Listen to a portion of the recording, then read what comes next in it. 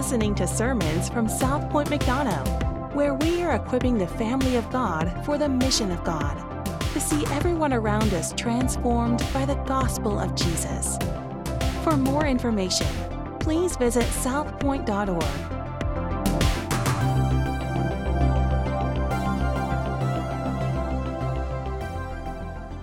So the past 5 days, me and my oldest, Axel, we have been in, he's older than you, King.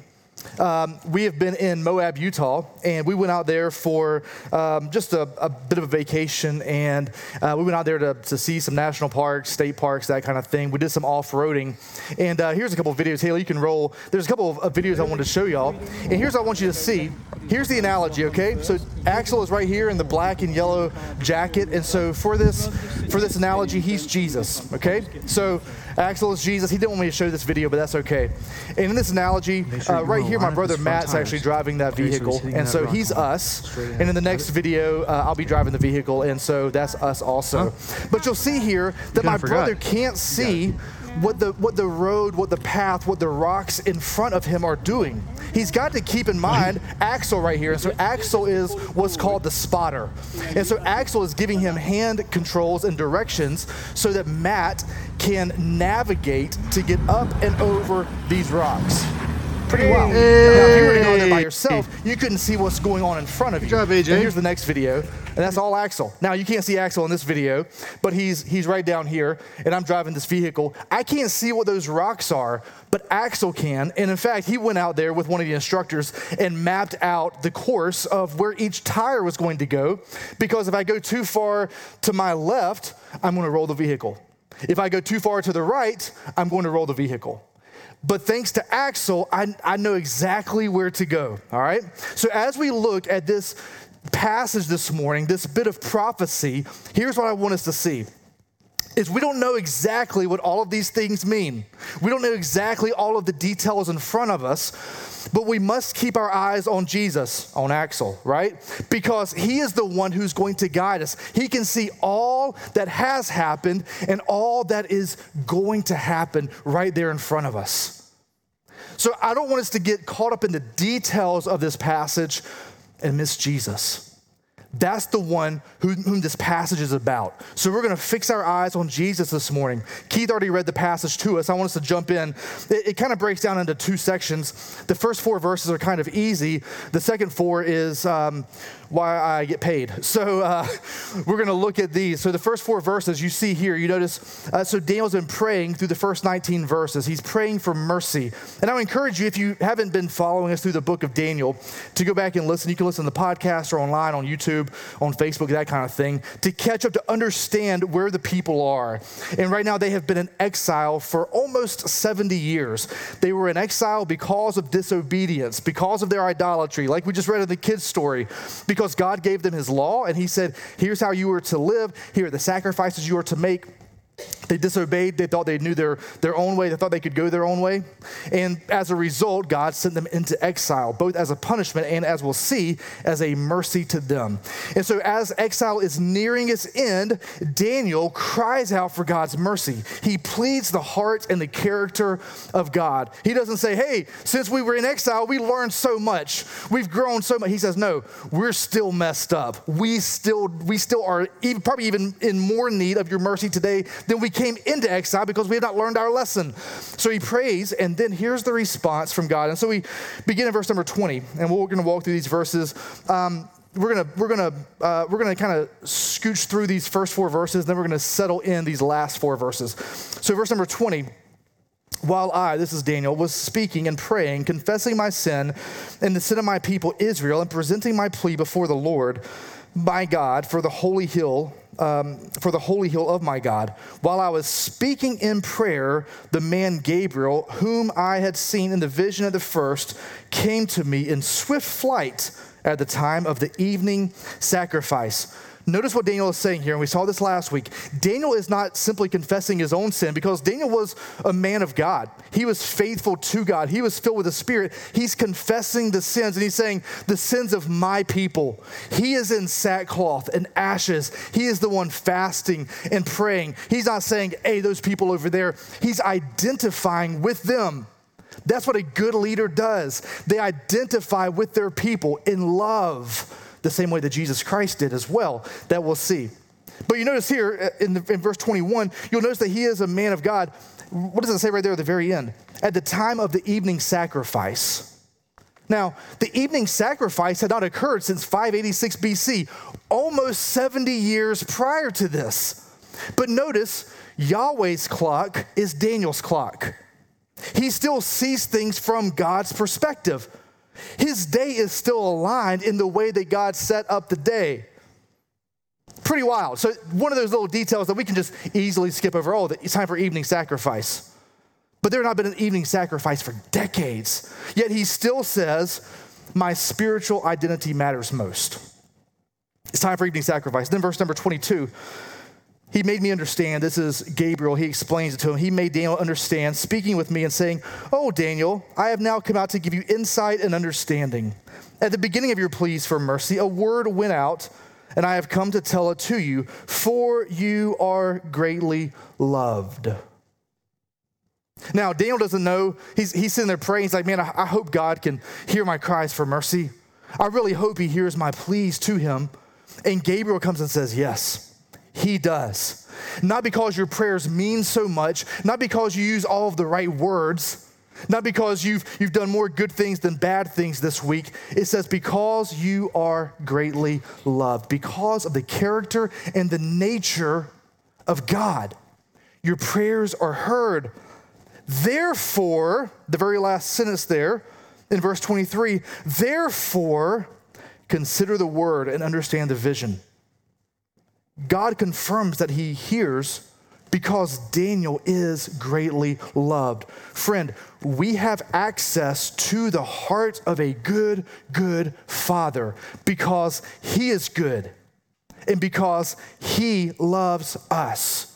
He pursues us. He's the one who runs us down, for you are greatly loved. And can I just tell you this morning, and this is where I was going to probably land the plane, but for you this morning, if you are a child of God, even as you sit here, as you prone to wonder, as that's you, as that's me, you are still, yet this morning, you are greatly loved. Because of who God is.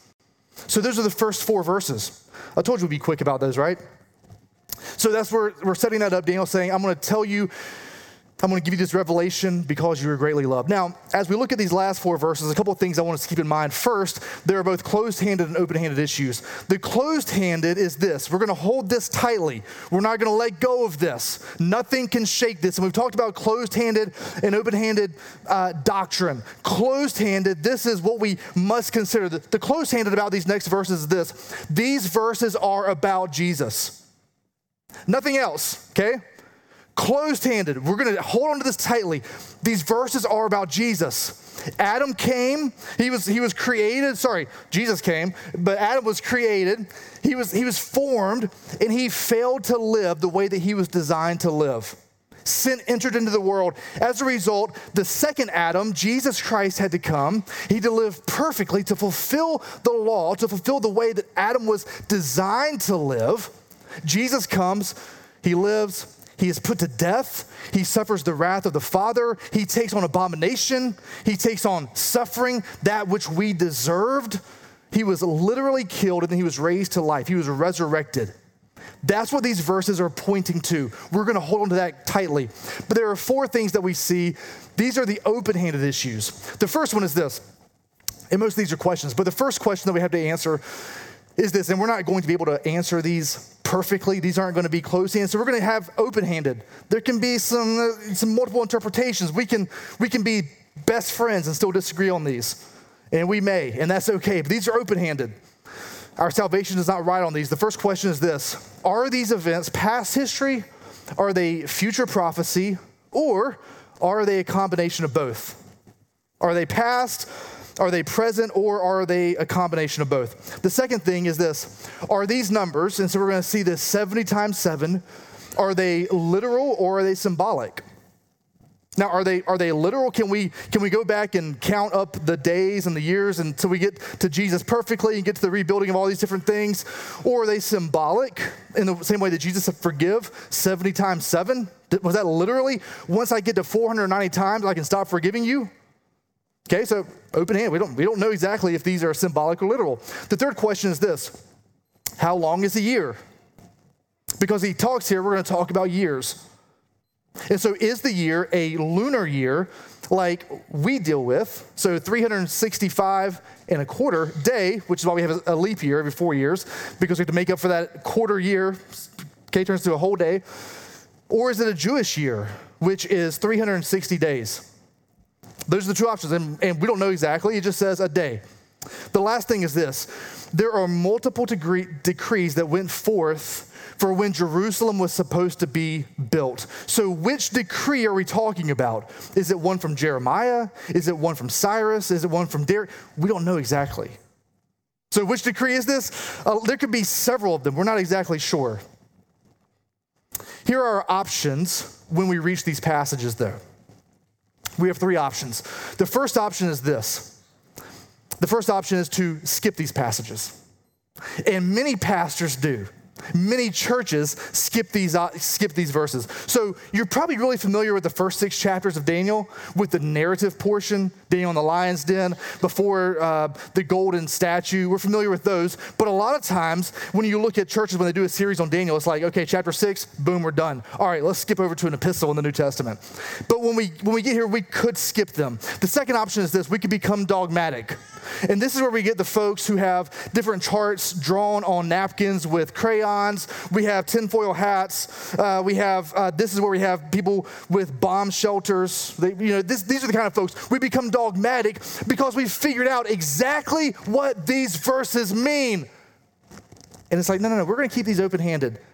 Because a few weeks ago we talked about the guy, right? 88 reasons why the rapture is happening in 1988. Okay? That dude is one of these guys. Tinfoil hat, the government was, he didn't have an Alexa in his house because they were listening in because your life is so interesting. So that's the second option. The third option is this. This is where we're going to land with this, okay? So we're in this passage. We're not going to be dogmatic. The third option is, and this is us this morning, okay? At least it's me. I want you to go there with me. Thirdly is this, is to be ready. To be ready. We've said this. The official stance of our church that I didn't clear with the pastors first is this: on eschatology is 4 words: Jesus is coming back. So be ready. Okay, I got a thumbs up from Caleb. Okay, Chris is already asleep. Okay, so Dory gave me a thumbs up because she speaks for him anyway. So, but we're going to be ready. Friends, we're not on the planning committee for when Jesus shows up. We are on the welcoming committee. We are to be ready when he shows up.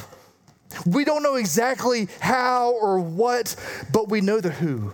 We know Jesus is coming back and he's going to judge the living and the dead. So be ready. Don't miss that. Okay, everybody good? Okay, we're going to jump into these verses before we do a quick history lesson. So the Jews, the Hebrews there, the Israelites are in exile because of their disobedience. At the end of the 70 years, Cyrus makes a decree and he allows the Jews to go back into their home country. And this is actually what we're going to be looking at, but real quickly.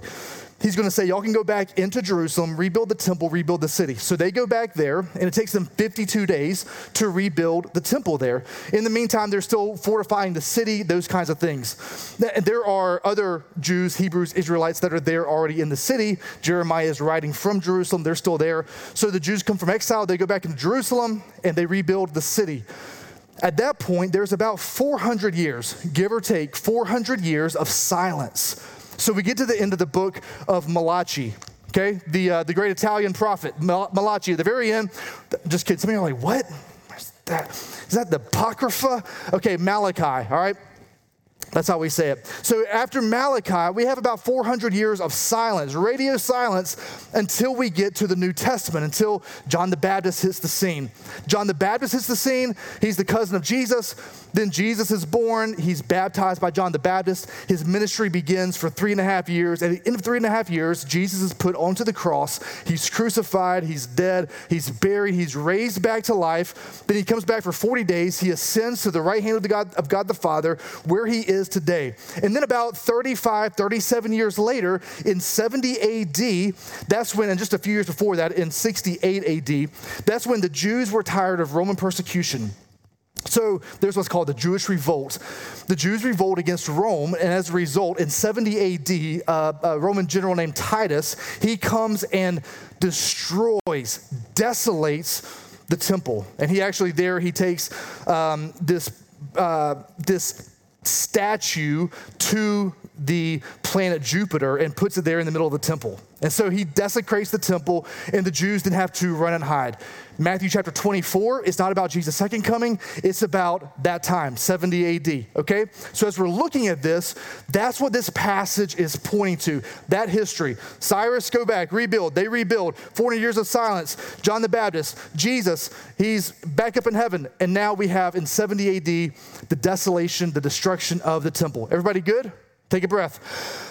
Okay, now we're going to dig into that. And just for verification, if you go back, you can read historians about all of that, secular historians.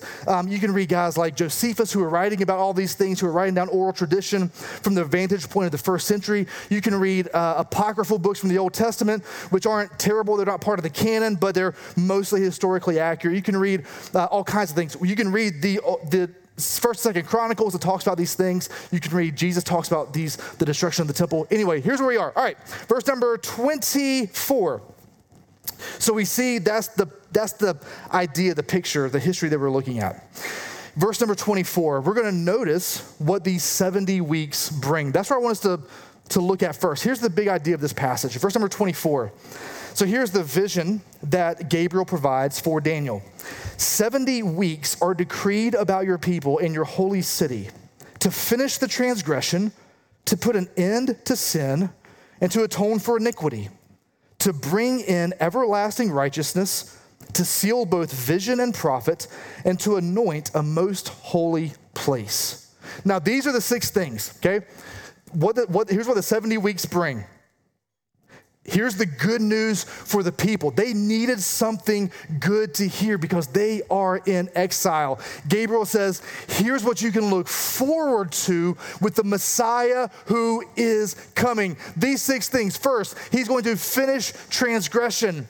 He's going to become sin for you. Secondly, he's going to put an end to sin. We said this last week. We're still sinners. Like, we still wrestle with that. But the promise is there. He's going to be sinless. Thirdly, he's going to atone for iniquity. So the punishment that we deserve, the wrath of God, is going to be put on him. He is going to atone. He is going to pay the price for us. Fourthly, he's going to bring in everlasting righteousness. Again, this is just straight out of verse number 24. That's it, these 6 things. There's going to be everlasting righteousness. He's perfect forever, for all time. Fifthly, he's going to seal both vision and prophet.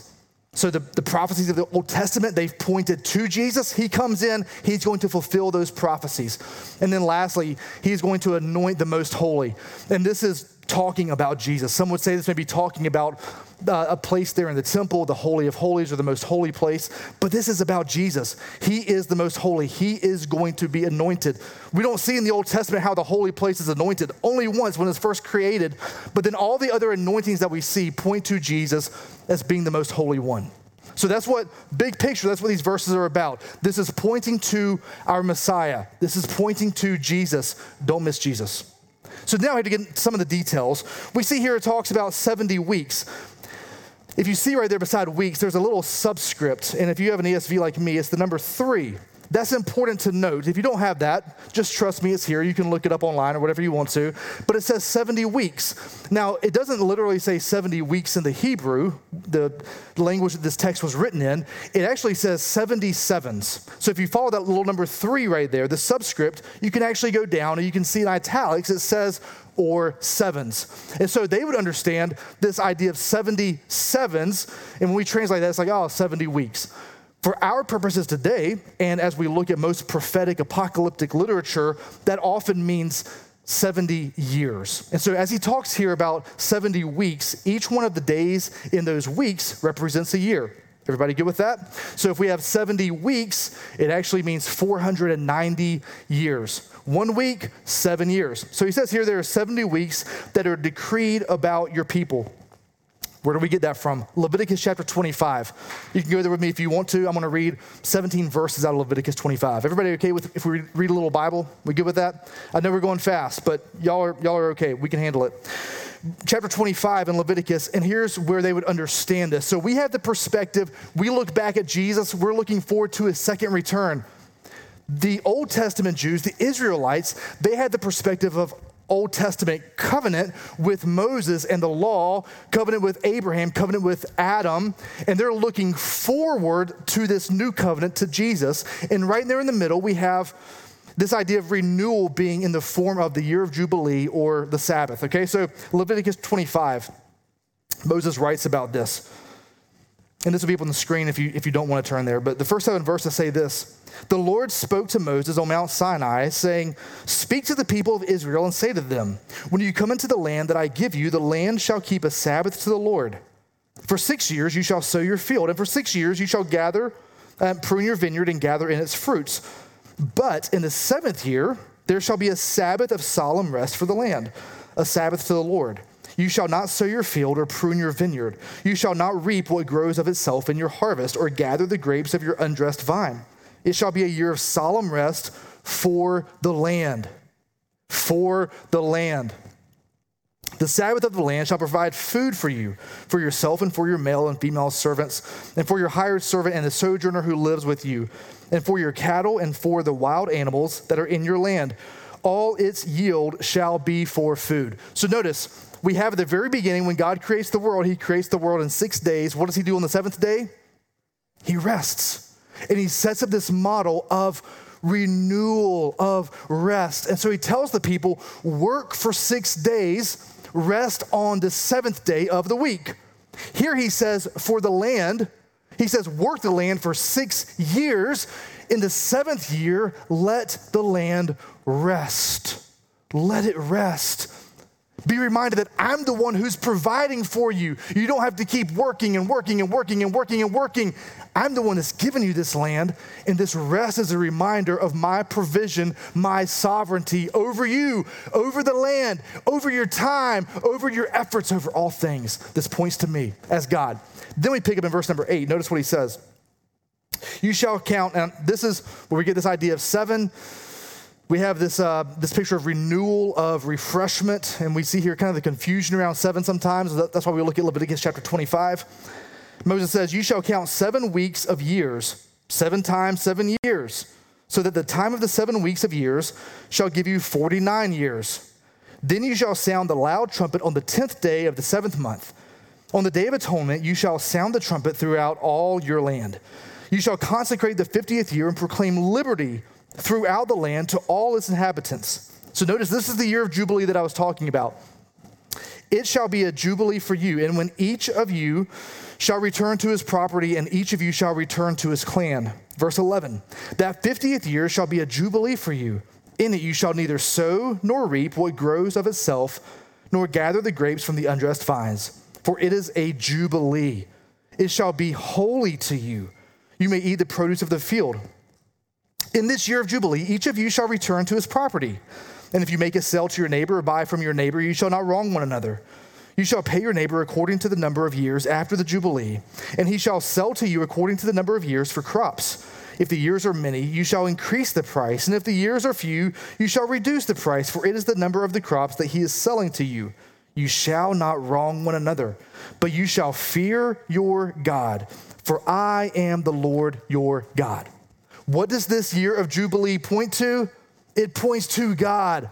Eventually, this points to Jesus. Now, if you notice, the reason that these Hebrews are in exile is because they had disobeyed the law of God. They had disobeyed the word of Moses there in Leviticus chapter 25. And so they had gone, and it was about 500 years. A quick aside, this passage is theological, okay? A big word for the study of God. This passage points to Jesus. This passage is not calendrical. I don't know if that's a real word or not. I think I made it up. But it's not about the calendar, okay? It doesn't, is that a real word? English teachers? Anybody? I don't know. Yeah, we'll just say it's a real word. It doesn't point to, the purpose of this is not to figure out what's the exact day? What are all the years? How do we add this up perfectly? That's not the purpose of this. The purpose of this is to say they had disobeyed God for about 490 years from the time that they wanted a king. They had been disobeying God. So if you take 490 years, divide that out. How many Sabbaths had they missed? They had missed 70. How long were they in exile? 70 years. I just think it's interesting. Now, we're not going to dig into that and say, well, exactly. All we're saying is that God said, here's the way you are supposed to treat your weak. Here's the way you're supposed to treat your land, your lives. You haven't. We're going to punish you for the same amount of time. So they had not obeyed the word of God when it came to the year of Jubilee for centuries. But notice what the year of Jubilee points to. The land is returned to owners. The servants are freed. This points to what Christ did when he came to free us from bondage. I said earlier that that the exile was a punishment and it was a mercy. It was a punishment because they had disobeyed, but it was also a mercy for these people because they needed a break in their calendar and they needed a break in their minds. They needed to rest. They needed to get away from just busy, busy, busy so that God could have access to their hearts. God wanted access to their hearts first and foremost, not just to their hands, not just to their actions, but he had to say, let me get you away from being so busy. Friend, we can be busy and we can make more money because of it. We can attain success and popularity and we can give ourselves and fill our minds with entertainment. But friends, when we are so busy, we are often going to miss Jesus. We often miss Jesus because we are so busy. And so as we see here, the people, they had gotten so busy that they had missed the promise of the Messiah. As we look at these next three verses, we're going to see these numbers, these events, these people. But the point of this passage, and we said last week, that this is the only chapter in Daniel where the word Yahweh is used, because this chapter is about a covenant. It's Yahweh, Creator God, reminding his people, this is the covenant that I have made with you. This is my covenant with you, and I want to remind you of this. The year of Jubilee is the picture of the covenant with Israel. Now today, looking back in 2023, looking back, we have Jesus. So I would plead with you, let's not be so busy with the details of life or the details of this passage that we miss Jesus. Jesus is there in the details. Let's look at verse number 25. He says this, and we're going to walk through and we're going to look at the details of this. Now, just so you know, these things are, this isn't open-handed as far as what these things talk about in some of the details. We mentioned that. I'm going to tell you as best as I can understand it, and what the majority of theologians would say, this is as best as we can understand what the Hebrew text says here to us. But if there are other interpretations, applications, that's okay. We're still brothers and sisters, part of the same family, and we can disagree on some of those things. We're not going to miss Jesus in this. Verse number 25, it says, know therefore and understand that from the going out of the word to restore and build Jerusalem to the coming of an anointed one, a prince, there shall be 7 weeks. So we have these 70 weeks, these 70 years. We have 3 different sections. First, or the first 7 weeks. The first 7 weeks are this. So we have 49 years. That's when Jerusalem was going to be rebuilt. If you notice here in the passage, it says the anointed one, the prince. And in verse 25, this anointed one, the prince, and literally in the Hebrew, it says Messiah. This is talking about Jesus. And as you look at the passage, we think, okay, 7 years for this, and then 62 years for this. Here's the point that the passage is making. It's going to take that 7 plus the 62 years until we get to Jesus, and then until we get to Titus, until we get to the destruction of the temple. That's the point of these. So the first 7 years, it points to Jerusalem being rebuilt. If you go back and look at Jeremiah chapter 29, we saw this. This will be up on the screen. But Jeremiah 29:10 says, for thus says the Lord, when 70 years are completed for Babylon, I will visit you and I will fulfill to you my promise and bring you back to this place. And we saw that last week. And then in the very next chapter in verse 18, Jeremiah says, thus says the Lord, behold, I will restore the fortunes of the tents of Jacob and have compassion on his dwellings. The city shall be rebuilt on its mound, and the palace shall stand where it used to be. So here's the promise of God. When these 70 years of exile are complete, I will bring you back. And so now, when Cyrus says you can go and rebuild the temple, that means the exile is over, and these 70 weeks or these 490 years begin. So the word of Cyrus goes out. Eventually, the people get back there. During these 7 weeks, give or take about 49 years, the temple is rebuilt. So we have, when it says the going out of the word, that's the going out of the word of Cyrus, probably to rebuild the temple. So hope returns to the people of Israel. The temple is finished. Then we get to the very last sentence of verse number 25. We have the 62 weeks. So we have the first 7 weeks. Then it says, then for 62 weeks it shall be built again with squares and moat, but in a troubled time. The 62 weeks is about 434 years, and there is a period of silence there. You notice there it says the squares and moats. Essentially what Daniel is saying is, okay, there was a time of hope, the city is rebuilt, and now this is just life. Life goes on. Nothing really happens during this period of silence. And notice Gabriel doesn't really say a whole lot about it. He's just like, yeah, 62 weeks, it's just life. Life happens. So then we get to verses 26 and 27. We're going to walk through that. And these two verses kind of go together.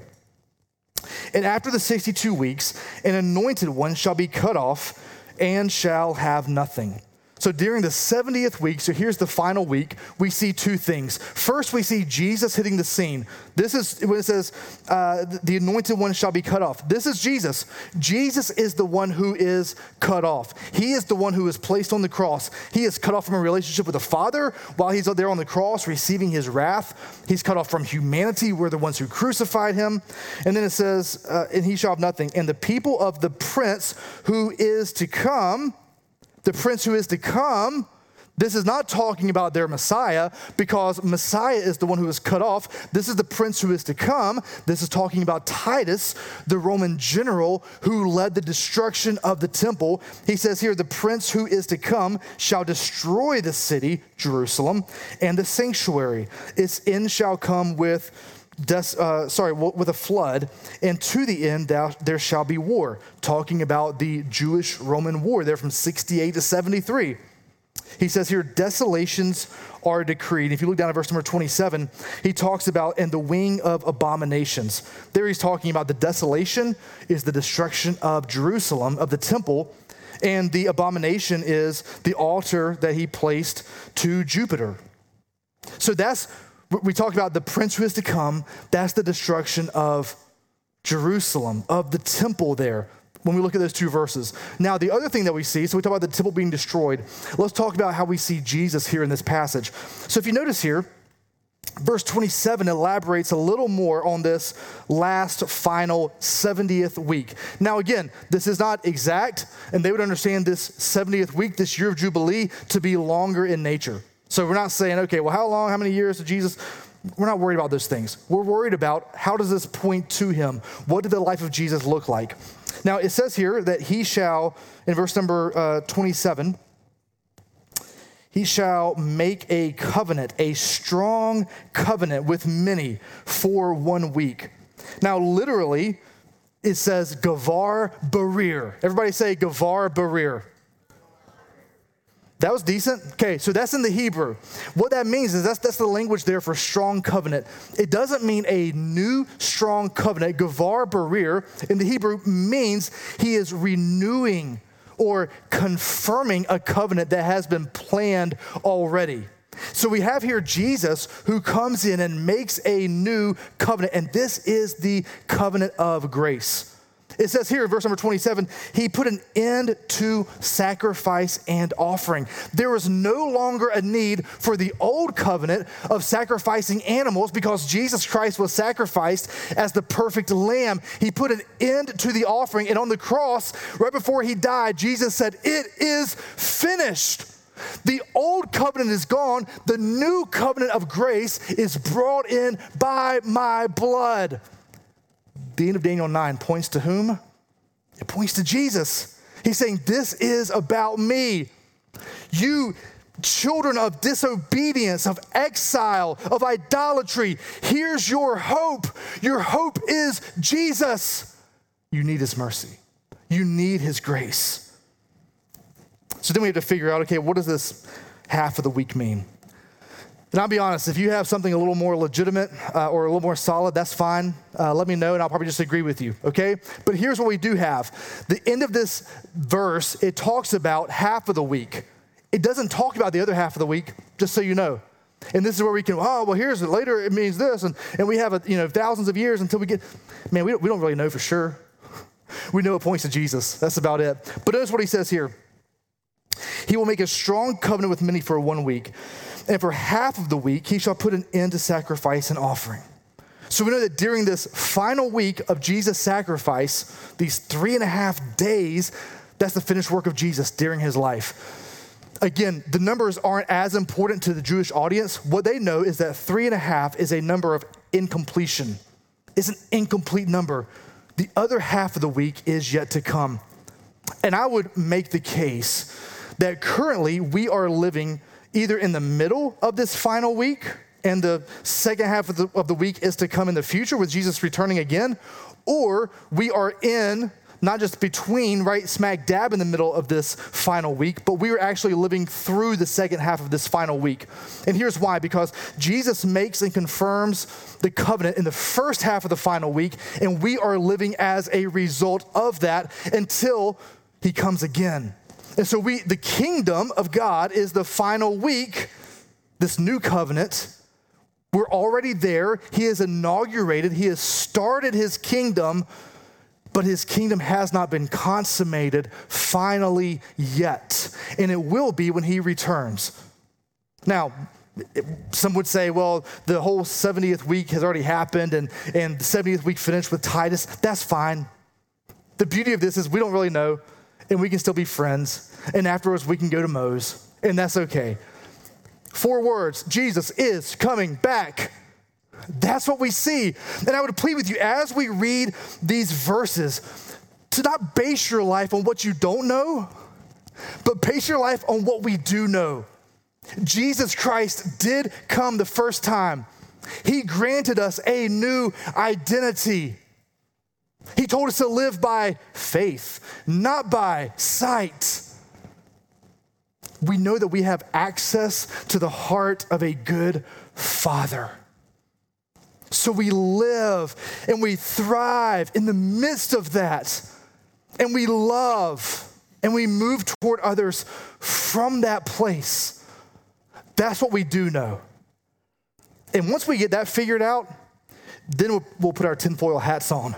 And we'll figure out what the rest of this means. But until then, I would plead with you, as we look at these verses and as we consider our lives, don't miss Jesus. Here are 5 things quickly I want to say as we talk about that. This was going to be up on the screen, Isaiah 61. You can put it up there, Haley. I forgot about this. But Isaiah 61, verses 1 and 2. They say this, the Spirit of God, real quick. Luke 4, when Jesus hits the scene, and we saw this, a year and a half ago, when Jesus begins his ministry, he goes into the temple there and he pulls out the scrolls of Isaiah. He reads these verses. Essentially what Jesus is saying is that the year of Jubilee is here. I am starting the year of Jubilee. Take up my burden because it's easy. My yoke is easy. My burden is light. I'm the one who's going to be doing the work to pay for your sin. You can't pay for your sin. You must simply have faith in me. So Jesus pulls out the scroll of Isaiah as he begins his ministry and says this, the Spirit of the Lord God is upon me because the Lord has anointed me to bring good news to the poor. Here's the good news. He has sent me to bind up the brokenhearted, to proclaim liberty to the captives, and the opening of the prison to those who are bound, to proclaim the year of the Lord's favor. When the Jews would have heard that, they were thinking, oh, year of Jubilee. That's what Moses was talking about in Leviticus 25. Jesus is saying, yes, I'm fulfilling that in a ceremonial way. but even more so in a tangible, spiritual, moral way, I am releasing the bondage of your sin. I'm not just saving you from the old covenant, I'm saving you into this new covenant. 5 things I want us to see. Firstly, you must not build your theology on an obscure text. We must not build our theology on these verses and say, well, this is how I'm going to live, on these things that the Bible doesn't say. Any theology that misses Jesus is a bad theology. Any theology that misses Jesus is bad theology. Again, 4 words. Jesus is coming back. Therefore, be ready. Be ready. Secondly, we are longing, waiting, watching, serving, loving, and hoping while we're looking forward to Christ's return. Friend, the plan is in place. The plan is in place. We don't have to worry about what that is, but we have an incredible opportunity to serve each other here as the body of Christ and to take the good news to those around us who need to hear about Jesus. And we get to do that not basing our eternity on if we win or if we lose or how people respond to us or how they treat us. No, the battle has already been won. So we get to move from a place of victory because of Jesus Christ. Thirdly, we are called to a long obedience in the same direction. We're called to a long obedience in the same direction. No matter how distressing the times are, no matter what the spiritual warfare looks like for us, the enemy, he's in the crosshairs of God the Father. He's there in the crosshairs. And when it's time, he will be destroyed. We don't have to worry about that. We are called to obey from a place of love. That's it. Fourthly, the heart of God is for your good. If you notice verses 24 through 27, the confusing part of this passage, the passage that we spent the bulk of our time on, it's in response to Daniel's prayer for mercy. The first 19 verses, Daniel is pleading for mercy. And what does God tell him through Gabriel's word? He said, your hope is in God. It's in a good Father. Your hope is not in being back in the land of Jerusalem. Your hope is not going back into the promised land, because guess what happened when they went back to the promised land? They were still in the middle of very similar idolatry because they were not pursuing the heart of a good Father. The Jews went back to the land. They got the gift of God, but they still missed Jesus. When Jesus showed up, how did they treat him? Terribly. So they said, God, thank you so much for this gift of the land. Thank you for giving me this stuff. Consider your prayer life. Thank you for what you've done for me. And then they just missed Jesus. We want relief from our trials right now. Again, think of the things that we pray for, because we want it done immediately, right now. Not next week, this week. We want a microwave God. We want the gifts that he provides for us without understanding his heart for us. And when we're forced to wait, or when he doesn't respond immediately or the way that we think that he should, we miss the fact that he's doing this for our good. But the heart of God is for your good, so pursue that. Finally, the gospel is not a diving board into the Christian life, but it's the pool in which you swim. So we don't just jump off. Here's the good news of the gospel. Here's the good news. You can be free. You can receive his grace. Here it is. Okay, now what does the Christian life look like? Okay, I got the gospel. I've got that. Now what else do I have to do? How do I obey? What about the blessings? What about my obedience? No. The good news of who Jesus Christ is and what he has done, that's the Christian life. That's it. We're born into sin. So the gospel is this: we're born into sin. Our works are insufficient. So Jesus came to save. And we saw those 6 things right there, the point of this passage. Jesus came to atone. He came to put an end to sin. He came to give us his everlasting righteousness. And here's how we receive that. One little word. It's by faith. It's by faith.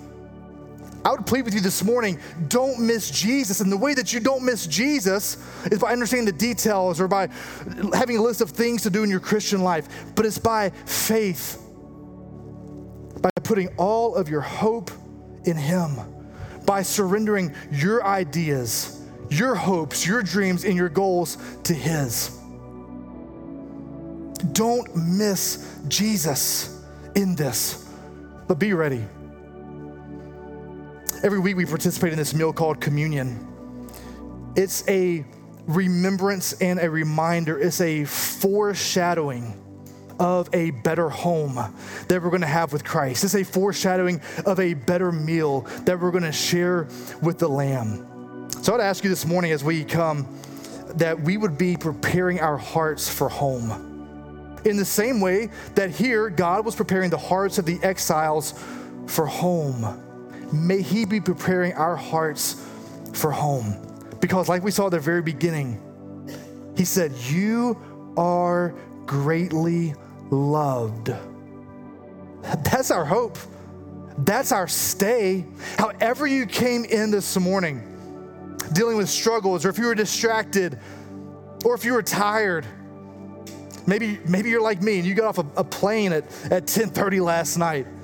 And you're like, man, I can barely listen to what he's saying. Man, I'm worried about things that are happening at home. Man, I don't have time for Jesus. He's on the back burner, whatever it is. Can I tell you that you are greatly loved, and he invites you into his presence. He has given you the Holy Spirit. You have his power. You are greatly loved. Let's be reminded of that true and better home.